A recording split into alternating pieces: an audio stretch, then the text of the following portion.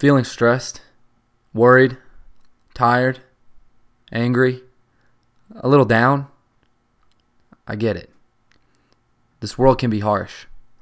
We're often beset on our path by trials and troubles. Sometimes things happen that are completely out of our control. We're distrusted. We're lied to. We're insulted and mocked. We lose friends. We feel alone. We hurt and we suffer and we ache. We see others out in the world living lives that seem so much shinier and easier. When we feel pain, our instinct is to seek quick relief.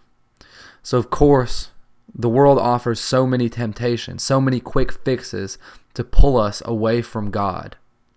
The world offers sexual sin, drugs, and alcohol, riotous living of all sorts, all as an out from the pain that we feel. We sit with ourselves when the pain seems too great, and it begins to drag us down into darkness and doubt. We doubt ourselves, but worse, sometimes we even doubt God. God was and is faithful to us. So very faithful that he gave his only Son. He sent Jesus from heaven, where he willingly gave up all the glory and majesty and light to step down into a sin-sick land. His light pierced through all the darkness. He showed us that all the suffering in the world could not triumph over trusting God and in his promises. He showed us that we will be distrusted, lied to, abandoned, and that we will suffer.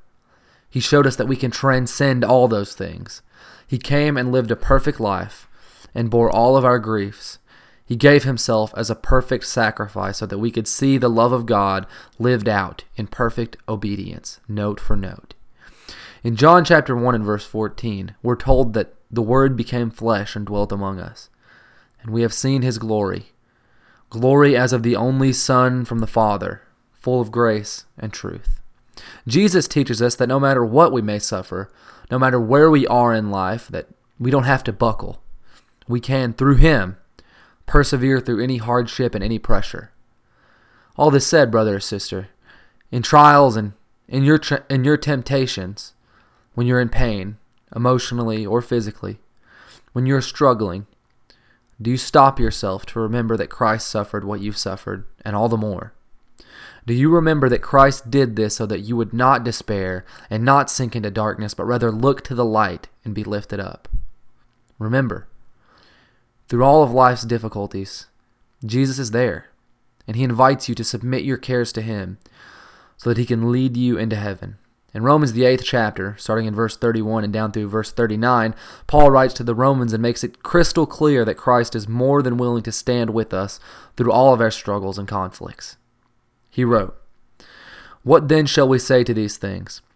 If God is for us, who can be against us? He who did not spare his own Son, but gave him up for us all, how will he not also with him graciously give us all things? Who shall bring any charge against God's elect? It is God who justifies. Who is to condemn? Christ Jesus is the one who died, more than that, who was raised, who is at the right hand of God, who indeed is interceding for us. Who shall separate us from the love of Christ? Shall tribulation, or distress, or persecution, or famine, or nakedness, or danger, or sword? As it is written, for your sake we are being killed all the day long. We are regarded as sheep to be slaughtered. No, in all these things we are more than conquerors through him who loved us. For I am sure that neither death, nor life, nor angels, nor rulers, nor things present, nor things to come, nor powers, nor height, nor depth, nor anything else in all creation will be able to separate us from the love of God in Christ Jesus our Lord." In knowing these amazing truths, knowing that so long as we stand with him that Christ will light our way, we have no fear of anything. We need not to despair, but to rejoice every day in the light of God. Let's always remember Christ in everything that we do.